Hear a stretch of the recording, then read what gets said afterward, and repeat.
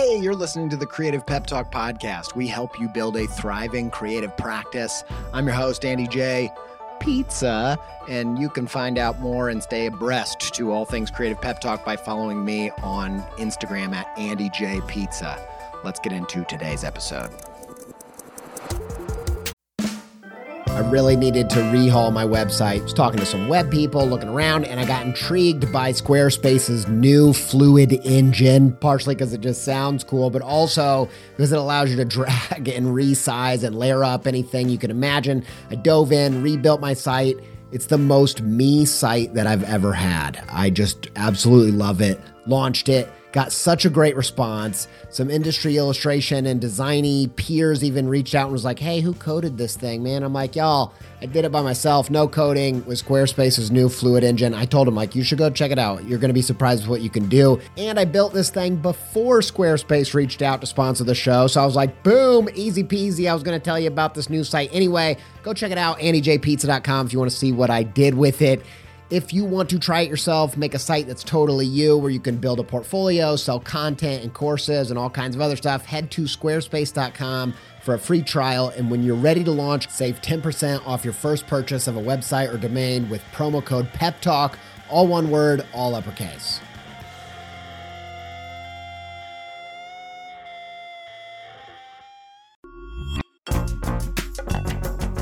This episode is supported by In the Making, an original podcast brought to you by Adobe Express, the all-in-one content creation app included in your Creative Cloud membership. If you are trying to boost the YouTube, TikTok, Reels content side of what you're doing, one episode of In the Making that I think will be super useful to you is their episode with John Ushai. I think John's method for including his audience in the process is really inspiring. And if you want to hear about that and more about leveling up your game in the creator economy, just search In the Making in your podcast player to listen. Many thanks to In the Making and Adobe Express for their support.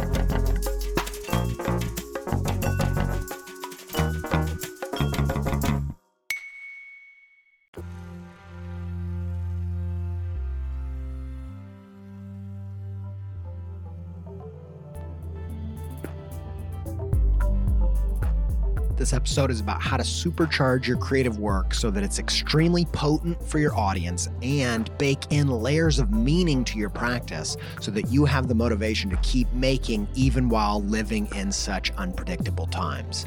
Let's go.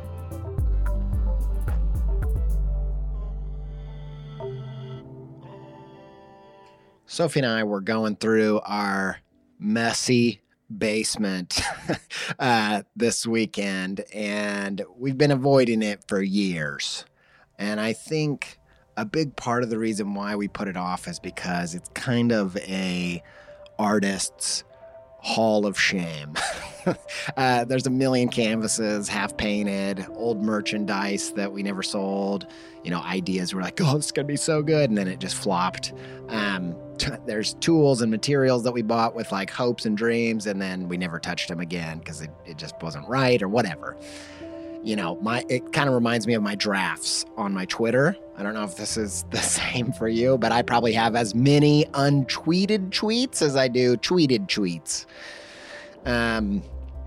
Sometimes, I'll get halfway through a piece of work and I'll just think, what is the point? Do you ever feel like that? You ever get halfway through making something and you're just like, what is the point of this? Who am I that I am so special that I need to ask for more than just to get by in life? That I don't just need to get from point A to point B. Oh no, that's not enough for Andy. I need to be heard and seen while I'm doing it. Look at me, I'm Andy. Why don't I just give up? Do you ever feel like that? I feel like that. Even now, I felt like that 2 weeks ago. I was discouraged about just how hard it is to make stuff and put it out into the world, and just all of the feelings and emotions and the roller coaster of doing that. And sometimes you're like, what is this even? What, can't I just be normal? Why do I need to do this? What's so special about me?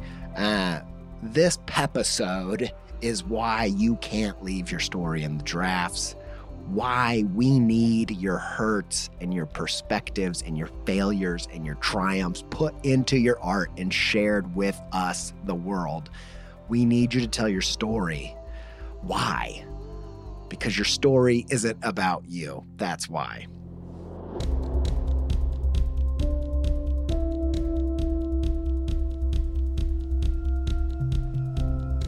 My wife's favorite thing to do, Sophie's favorite thing to do, is be in the garden. You know, she's British. The British gardens, it's a huge thing over there. You know, they're a lot more organic, not just like organic produce, but just like, you know, there's the stuff growing into each other, and they're just alive, and they're beautiful. And she loves being out there all day, you know, getting her hands dirty. You know, at the end of the day, her hands are, you know, caked in dirt. She comes in and she's just a giant clump of dirt. That's not true. But you know, that feeling of your hands have been in the soil, that kind of thing. That's what she does so much throughout the spring and summer. And last summer, while she was out in the garden, I'm just laughing about her as a big clump of dirt. Last summer, she was out in the garden and she heard something that really disturbed her. It was a car horn, and it wasn't that it was beeping, you know, beep, beep, beep, beep, beep. It was that it beeped once, but it never stopped. It was just not beep, beep, beep, but and she thought, oh my gosh, something is wrong. Someone's hurt. Someone's in a fight. Someone is pissed off, and it was coming closer. It was like an automotive Jaws closing in for the kill, but instead of dun-na, dun-na, dun-na, dun-na, dun-na, it was just dun-na,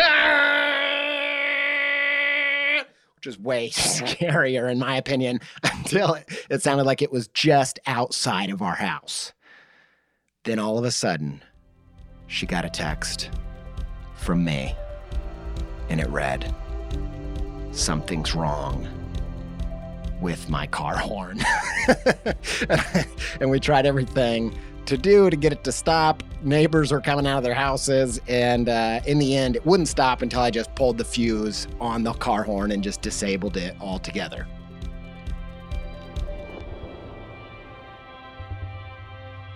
So as a storyteller, my first inclination, like even as it was happening, I was thinking, you know, I feel embarrassed, I feel stupid, but this is a good story, and I'm going to call my friend Kyle when this is over and tell him about it, because he's a storyteller too. And I called him up, told him about the incident, and I knew he'd get a kick out of it, and I was right. He was cracking up. But then he said something that I didn't expect. He was like, "So what? Now your car just doesn't have a horn?"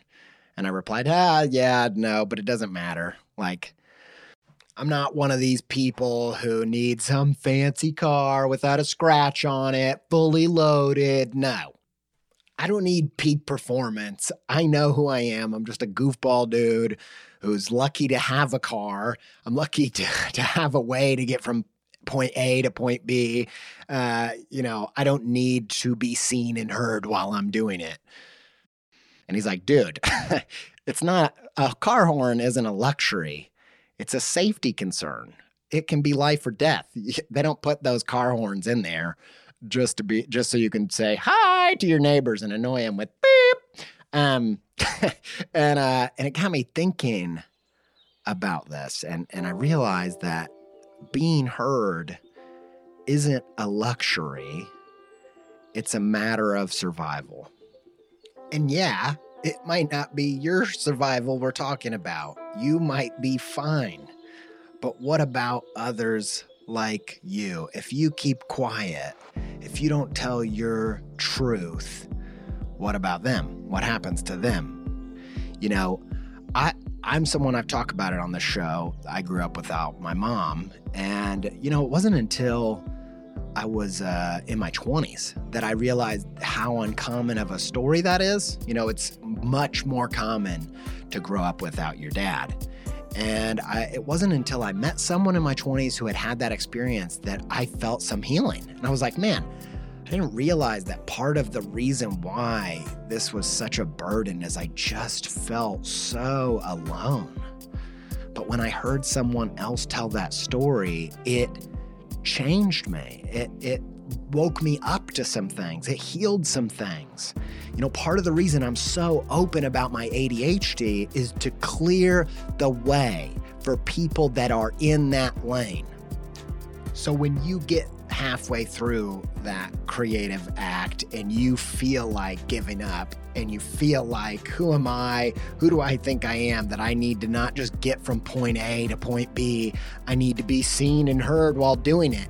Heck, I'm just lucky to get by at all. Why ask for more? I want you to remember, if you somehow squeeze through with just a few bumps and bruises, remember those people in the same lane as you, coming up right behind you, they might not be so lucky. So make some noise, clear the path, alert others to make some room, tell your story, keep trying to express yourself. Be heard and show the world its blind spots. They need to know there's some people coming up right on through here, and you, just by going about your way, you are about to crush them.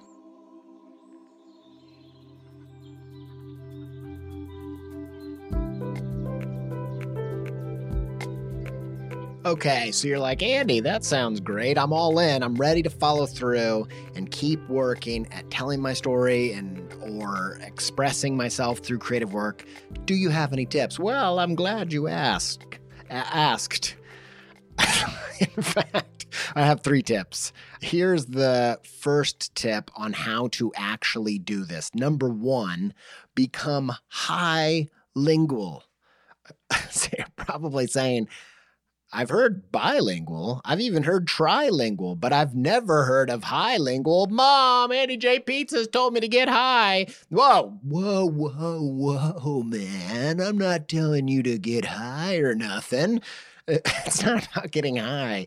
It's about art as a higher form of communication. Art is a different, higher language. And embracing this can have a big effect on how you approach your creative work.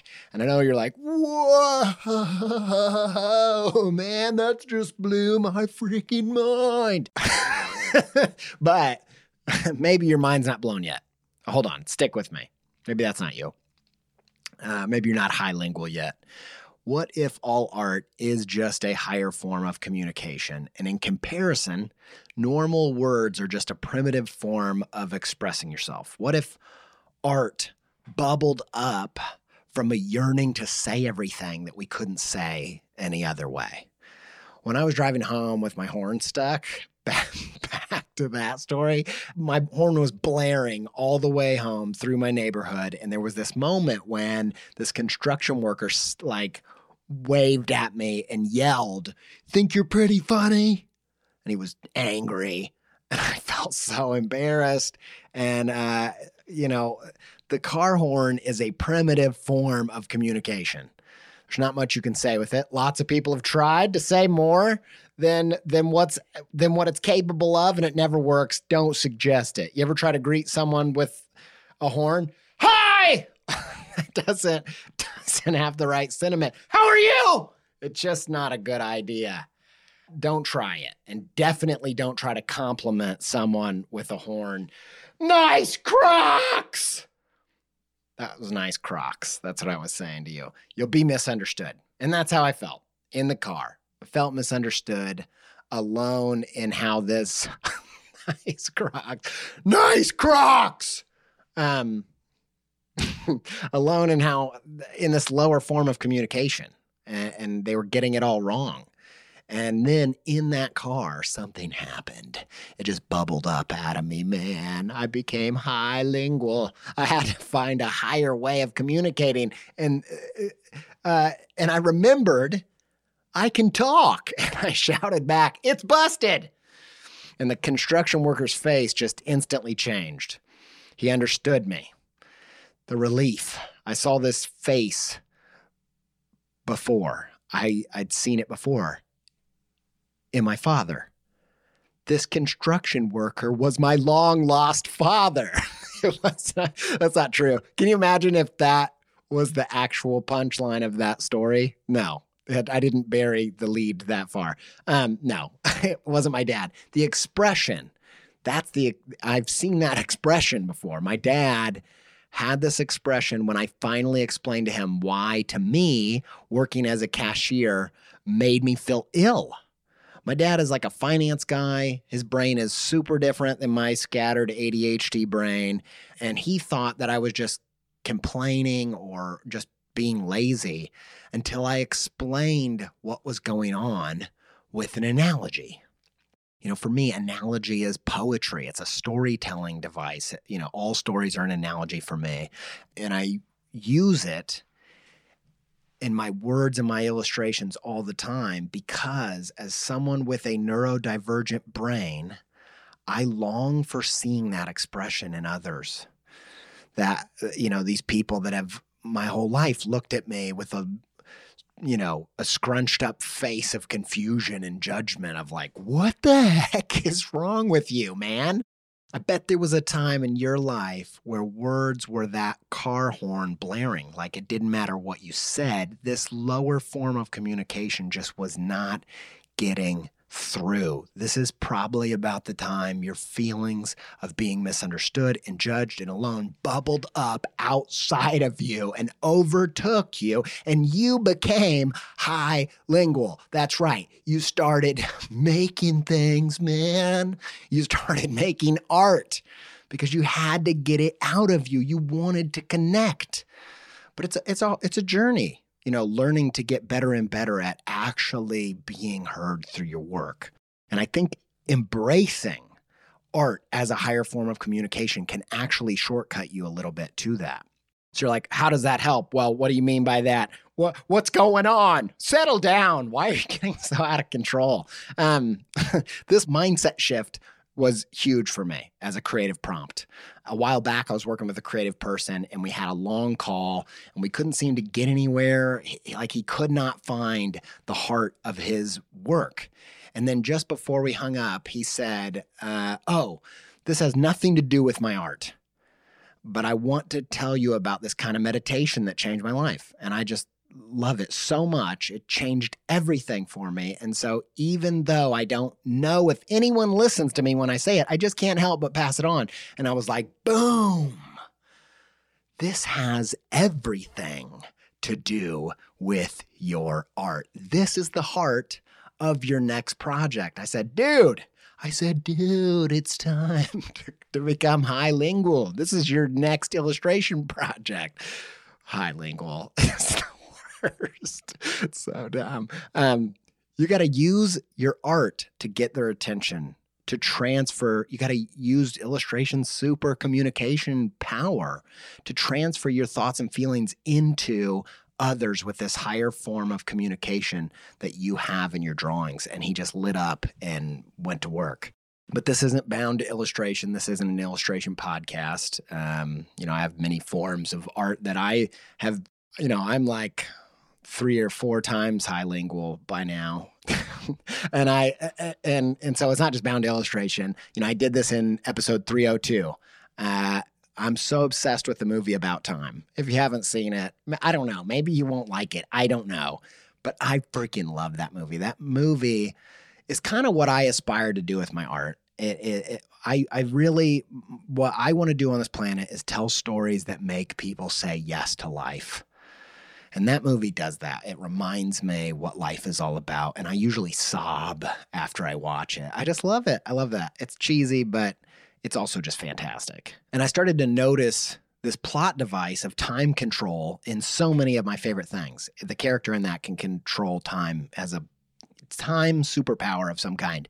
And my kids watch this show called Bluey. It's amazing. I really want to get the creator of the show on this show. Highly recommend for kids. It's so funny and so good. But they use time as a plot device as well, like these little time hops showing the kids grow up. And every time they do that, I'm just like shed a tear watching this cartoon with my kids. It's just really powerful, really moving. And I was analyzing this obsession. And I realized that it's weird how this plot device of controlling time is used to communicate why we need to stay present. I just thought that little turn of phrase was interesting, and it inspired the time traveling opener to episode 302. I use this thing that almost no one seems to want to talk to me about, the movie about time, in Bluey. And I dug in and I found something I could express with my art. It became a prompt for the opener of episode 302. So number one on this list is a prompt. Take that thing that changed your life, that lesson, that idea, that art, that person, whatever it is, that dream. No one will listen to my dreams. I have weird dreams, man. That's why I made a dream journal, because nobody would listen to why I like them so much. I wanted to draw. I have this dream journal that I made with Chronicle Books. It came from this obsession with art, or this obsession with dreams. No one wants to hear you talk about your dreams. I became highlingual. How many times can I say that? The challenge is to make something that finally helps you tell the people in your life what this thing that's deep in your heart, something you're angry about, something you love. How can you use your art so they finally get it? When regular words don't work, use art.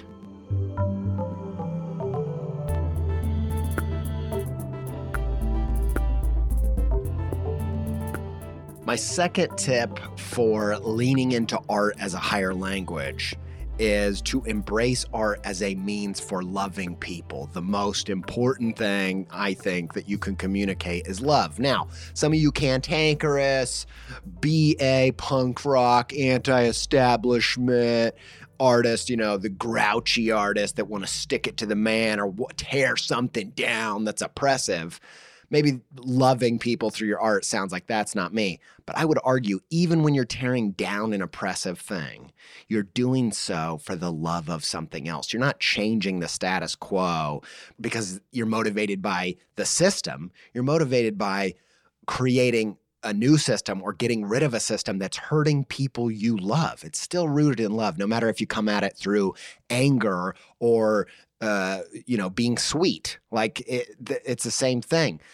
Love is our primary driver, in my opinion. I think it's the whether it's through evolution or some kind of divine calling, love is the way that we are motivated to do what we do and stay on this planet and keep working and what have you. And art is a higher tool, not just of communication, but means of loving. You can cut deeper. You can love deeper with art. Did you ever have a Beyonce song or a Switchfoot song or a Waxahachie song or a MF Doom? Rest in peace, MF Doom. I love MF Doom. Song. Did you ever have a song where you felt seen and heard and therefore loved? That's the higher power of art to love. Art is love at scale. That's what it does. It's magic.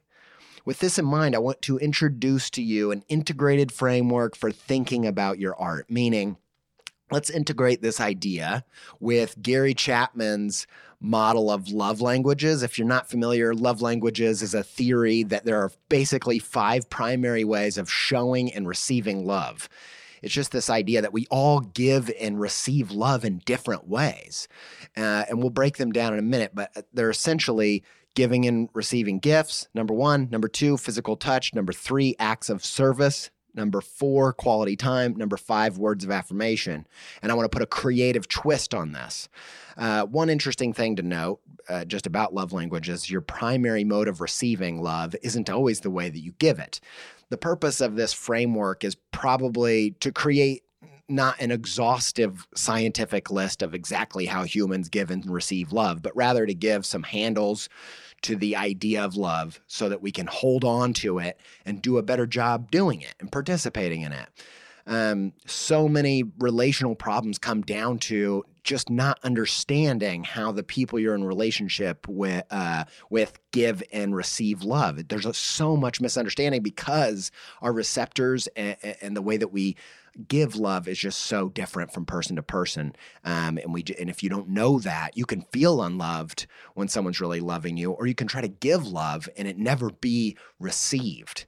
And so when you have some knowledge of this, you can change the way you approach it. And I think that if you combine combine this with your creativity. If you see your creativity and your art as a means for loving people and you see these different categories, you can actually do a more finely tuned, exacting job. And so that's what we're going to do. So let's mix this idea with creativity and find out what your creative love language is. So number one, gifts. So gifts are about giving and receiving gifts. Like a lot of people show love through this means. One person in my life that I noticed had the love language of gift giving is my buddy Kyle Sheely that I mentioned earlier today. He's given me a few gifts that I thought were extremely thoughtful. And when you are given a gift from a gift giver with the love language of gifts, you feel delighted and you feel seen.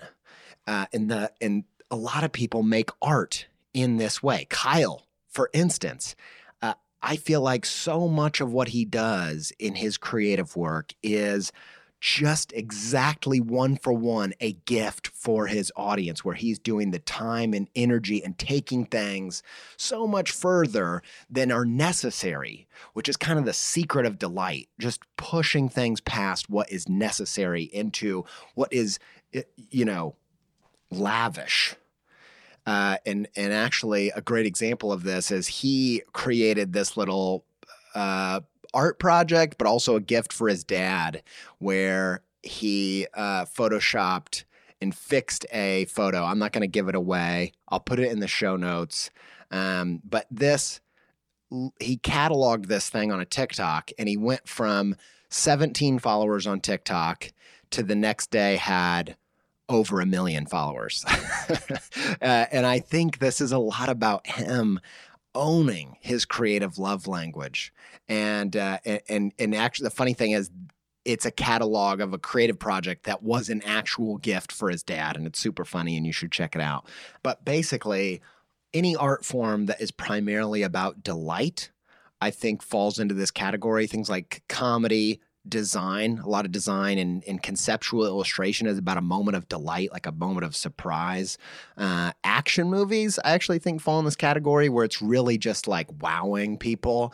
And it's just putting a lot of time and energy into that. Some examples of people that I think fall into this category: comedian Dave Chappelle, definitely comedian Bo Burnham, and illustrator Christoph Niemann come to mind. So that's the creative love language of gifts. If you feel like when you're making creative thing that you're kind of toiling in the dark, giving excess amount of energy to a thing, highlighting a thing, just going that extra mile to surprise and delight that moment when you reveal this thing to your people, you might have the creative love language of gifts.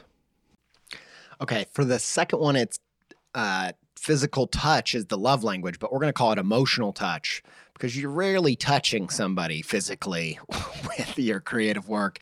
But I think whether you're physically touching somebody or you're emotionally touching somebody, I think what makes the person feel loved is the act of vulnerability.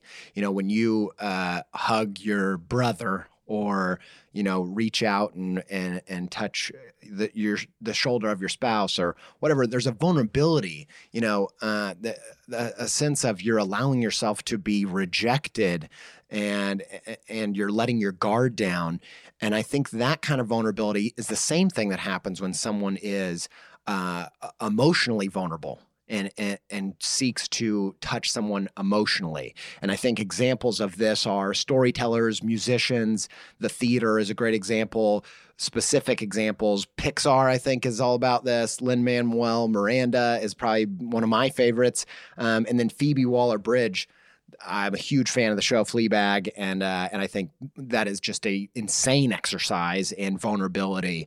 And there's something about, if your creative love language is emotional touch, it's probably something about sharing your personal, vulnerable story. And if those are the kind of stories that light you up, that might be your creative love language. I think this is kind of my secondary one. And I think as you're going through this list, maybe try to find which is primary and which is secondary. All right, number 3 is acts of service. And this is defined by just physically acting, physically doing something, either, making your spouse a tea. If you're me, that's an act of service, going on a errand, going in and just physically putting yourself below that person, serving them, putting them on a pedestal and saying, hey, you're worthy of this. And I think acts of service, that humility, it makes the person feel cherished and important and privileged and makes them feel worthy. And typical mediums for this creative love language, I think the food industry is an obvious one. Music, I think, falls in this category. One of my favorites of this one is acting, because I think actors physically contort themselves. They push themselves. Some of them push themselves physically in terms of losing weight or gaining weight, or they actually put their bodies and lives on the line in service of the medium. And I think that kind of falls into this category. A few examples that I've thought of over the years. Jenny of Jenny's Ice Cream, who has been on the show. If you haven't had Jenny's Ice Cream, what the freaking heck are you listening to this podcast for? Don't get in your car. Stay at home, people. Order it. I'm sure, I don't know, whatever. It depends where you live. But Jenny's Ice Cream, one time or another, you got to taste it because it's fantastic. And Jenny has specifically said her obsession with making food and being, in creating ice cream or whatever it is being a host. It's serving humanity. That is the heart of a servant. Alanis Morissette says that her concerts are service. Even if they're things that maybe she's not working through right now, songs that in the past were right where she was, but it's not where she is anymore, she will go to that place just to serve the people that are there. And I think Beyonce is such a great example in recent years of somebody who put her career on the line to protect and serve her community. And I think she risked a lot of things with a lot of the, risky choices that she's made in the past, 5 or 6 years, as service to people she cares about. Number 4 is quality time. Quality time is just spending time, extra time. When in the love language, it just means doing something with that person where you're both experiencing something pleasurable, watching a movie together, playing a board game, going on a hike. Like, I believe that the foundation of this is that when you spend time with somebody, they feel worthy of love. They feel special. I think these people have a heightened sense of time and its value. And if you are going to spend the most limited resource you have on them, they feel worthy and appreciated and lucky to be in relationship to you. And I think examples of this in terms of creativity, obvious examples, painters, people that will just labor over something, especially hyper-realism, fiber artists, people that do embroidery like my wife, Sophie, it's so time intensive, and it's almost like spending quality time with the person that buys that thing because you know that they poured their most scarce resource into this thing, and it shows. Animation, I think, is like this, a novelist, and then video games for me. I've been increasingly obsessed with video games. I play them mostly after 8:30 p.m. to about 11, after the kids are in bed, and I've just fallen in love with video games and the worlds, and I honestly think it's, in terms of media, it's kind of the cutting edge of storytelling and technology. And when I play video games, that's kind of what I'm struck by, is that the people that put their lives into creating these vast make-believe worlds, I feel lucky. I feel like privileged to live in a time where these things exist, as ridiculous as that might sound. Examples of this. My wife, like I said, the Thread House on Instagram, she makes really lovely embroidery. It's one of the reasons I fell in love with her, is her art. Speaking of love languages. she pours her time and energy into these things. CJ Hendry is an example, hyper realistic colored pencil work. And then back to video games, Skyrim. I beat Skyrim a year ago, 2 years ago, and just the layers, man, the folklore. There are so many books in that game where you can like read books because they're so dense, and there was so much time spent just building and crafting that world, and just over and over you uncover another layer or another portal or another race of characters and their backstory and their history, and it's just so vast. It feels like quality time baked into creativity. All right, that's enough about video games for this week. Number 5, my favorite, my primary creative love language is words of affirmation. So words of affirmation, what this is about is, obviously in the love language sense, it's just people affirming you, loving you, seeing you, and then saying what they see.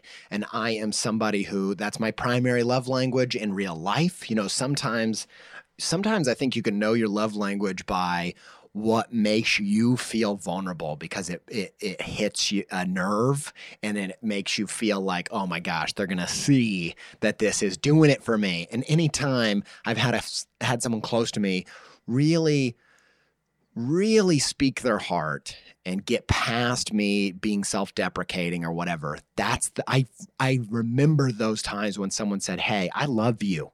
And I'm like, yeah, I know, I love you too. And they're like, no, I want you to know, I think you are fantastic and I really care about you. And if you do that to me, I'm going to cry. But it only works if it's the truth. I think that the foundation of this love language is truth, speaking truth that is affirming. It can't just be platitudes. It can't be empty. It can't be unspecific and generic. It has to be true. And I think artists that work in this medium, they have a message, they have a truth, they have a word that they want to share with humanity that is affirming about our existence. And people like that, like I said, that's my primary one. I think my friend, illustrator, artist, author, Lisa Congdon is one of these people. Hannah Gadsby strikes me as one of these people. She did a special about being a gay woman and a special about being on the spectrum. And really, there's just a message to what Hannah does. And James Baldwin is another example.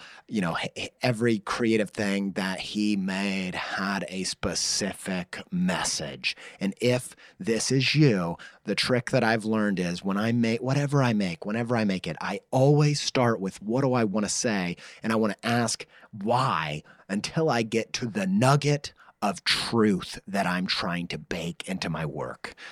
Those are the creative love languages. Explore which feels right and start thinking about how can you use these as creative prompts to make your work and make art, which is love at scale.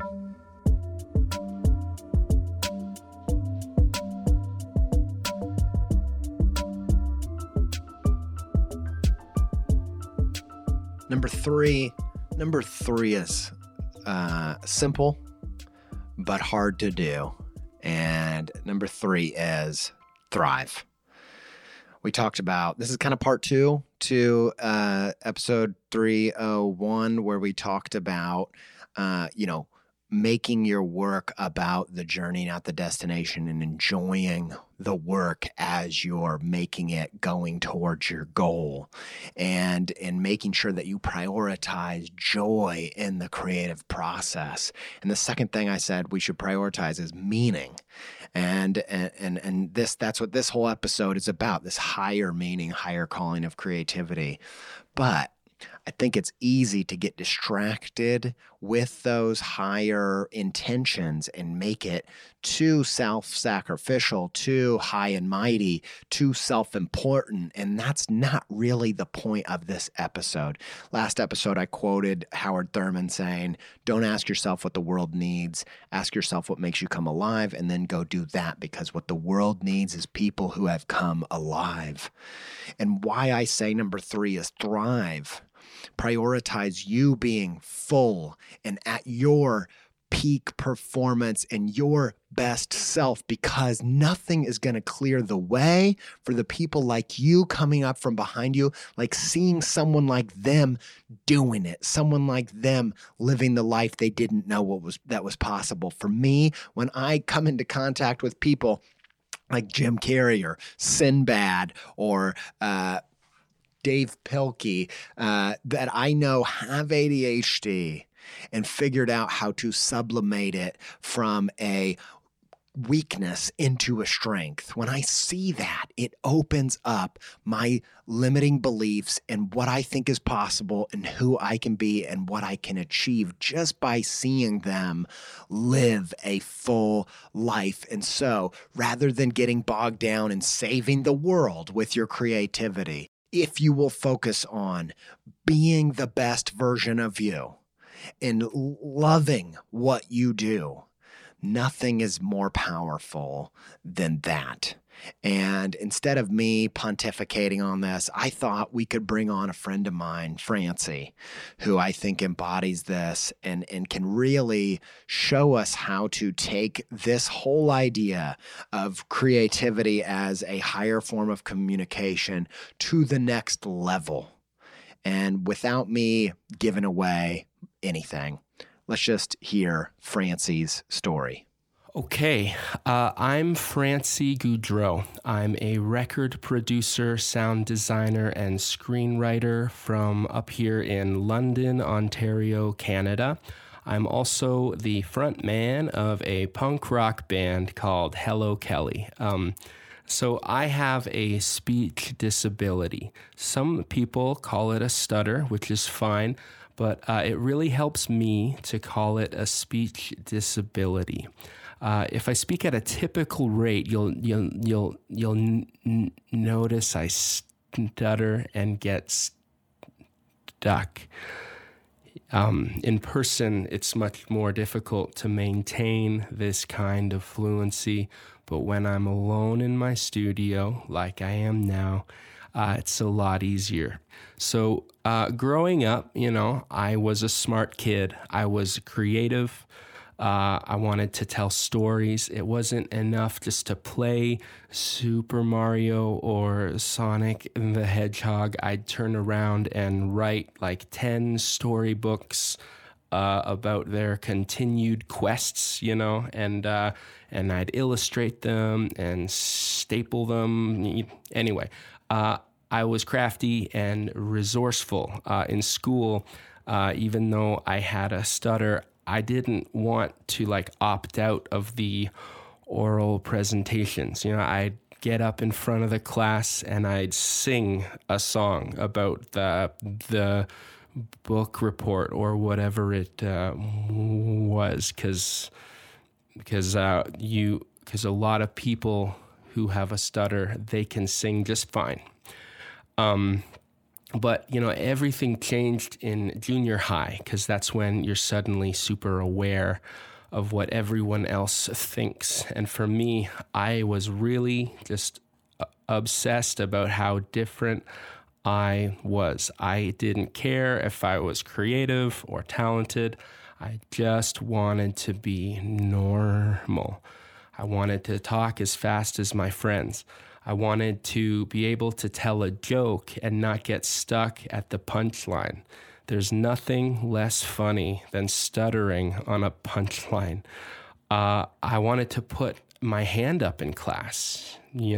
Most of the time, the teachers would ask a question. I knew the answer, but my teachers all assumed I was dumb or a slacker, because I never said a thing. How's anyone supposed to know you're a smart kid if you can't express your smart ideas.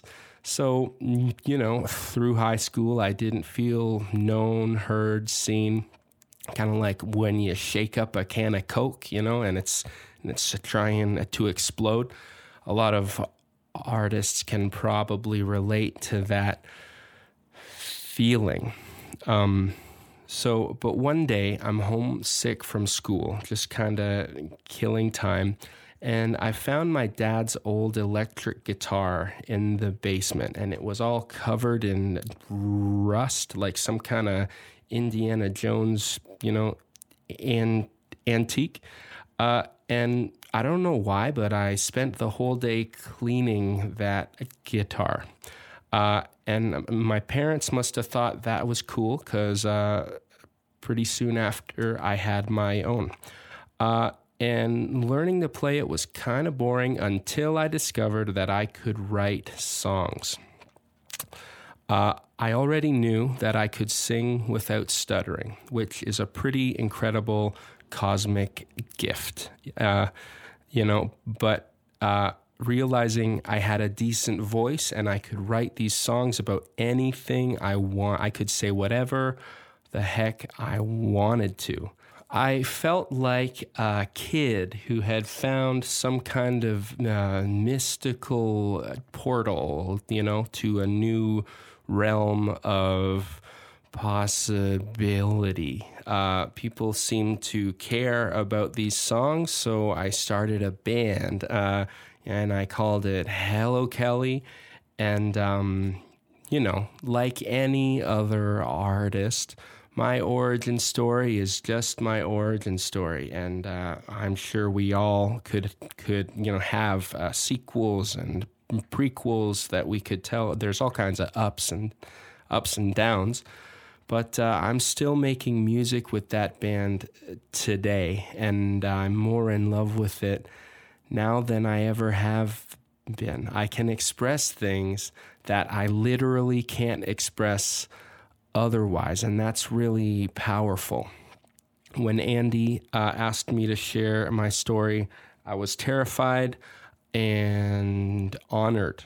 I'm really grateful for the Creative Pep Talk community, and I hope you guys are all staying pepped up. So rock and roll, have a good one. Go check out Hello Kelly wherever you get your music, or go follow him on Instagram at Hello Kelly Music. Francie, man, thank you so much for sharing your story. I'm so inspired and moved by it. And I'm grateful for you to step out of your comfort zone and use words like that. But I can't think of a better way to end this episode than to let you share some of yourself your way. So here it is, Francie singing with his band Hello Kelly and playing their song Sweet Nostalgia. I'm feeling the lack of fresh leather white chucks, sweet, sweet nostalgia. It's all on my mind. But there's this dynamic, I try not to panic, but I think I'm empty deep down inside. I numb it with Smash Bros. And movies by Hasbro, it works every time. But I'm getting tired of everything that's trying to make me feel complete.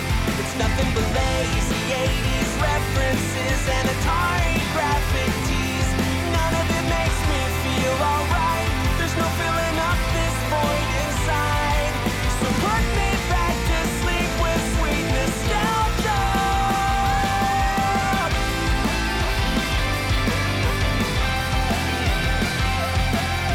Subjected to daytime TV in the 90s and bullies who told me I wasn't enough.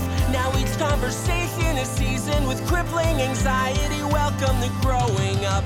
I'd love to work through all this damage and heartbreak, but I just can't access that deep in my mind. So I flip the cue back to age 22 and I dream back in time. But I'm getting tired of everything that's trying to make me feel complete. It's nothing but lazy 80s references and Atari graphic tees. None of it makes me feel alright. There's no filling up this void inside. So put me back to sleep with sweet nostalgia.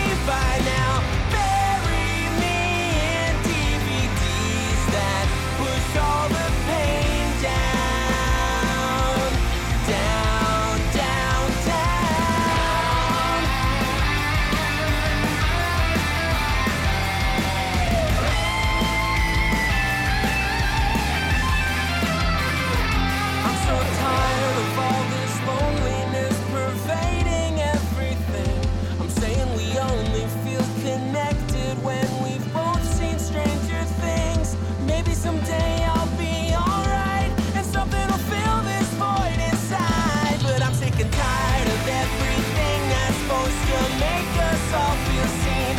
We're screaming the remakes of our childhood, but we're crying ourselves to sleep.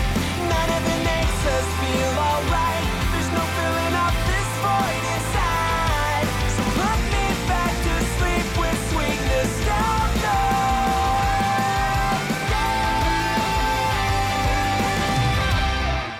Quick wrap up. Number one, see art as high lingual. It's a higher form of communication. Use it as a creative prompt to express things that you're desperate to express, that no one will listen to, that no one seems to get. Use your art as a superpower to help them get it. That will make great art. Number two is figure out your creative love language so that you can make more potent art and more exacting art that hits the target, hits the bullseye in ways that you never have. Number three is just thrive. Don't overthink saving the world with your creativity. You being your best you and living a full life where you're fulfilled will show people like you and people in your lane that it's possible, and you will clear the path for them. The last thing I want to say, speaking of expressing things that nobody seems to get, why don't you guys all watch Fraggle Rock yet? I've told you it's my favorite creative thing that's probably ever been made, and it's amazing. And my favorite character from Fraggle Rock is a Fraggle named Cantus, played by Jim Henson. He's only on a few episodes, but he's kind of an enigmatic, mysterious, mystic, kind of Yoda-ish, divine character that speaks in riddles and wisdom. One of my favorite quotes of his is, "Everything is important or nothing is. I prefer the former." And I want to twist that, put my own remix on it, and use this podcast, my art, my medium, to express this, that every voice is important or none of them are, and I prefer the former.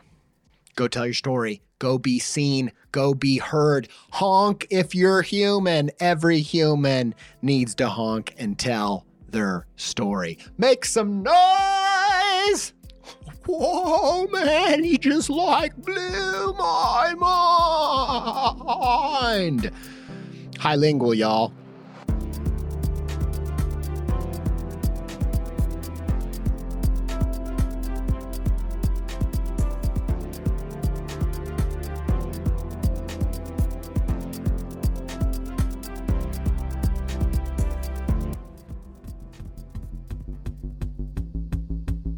Thanks to Yoni Wolf and the band Y for our theme music. Thanks to Alex Sugg for our soundtrack. Thanks to Jordan Aaron for editing this show so beautifully. Thank you to Ryan Appleton for all other stuff, making this podcast possible, helping with sponsors, etc. Thank you for listening. Until we speak again, stay pepped up.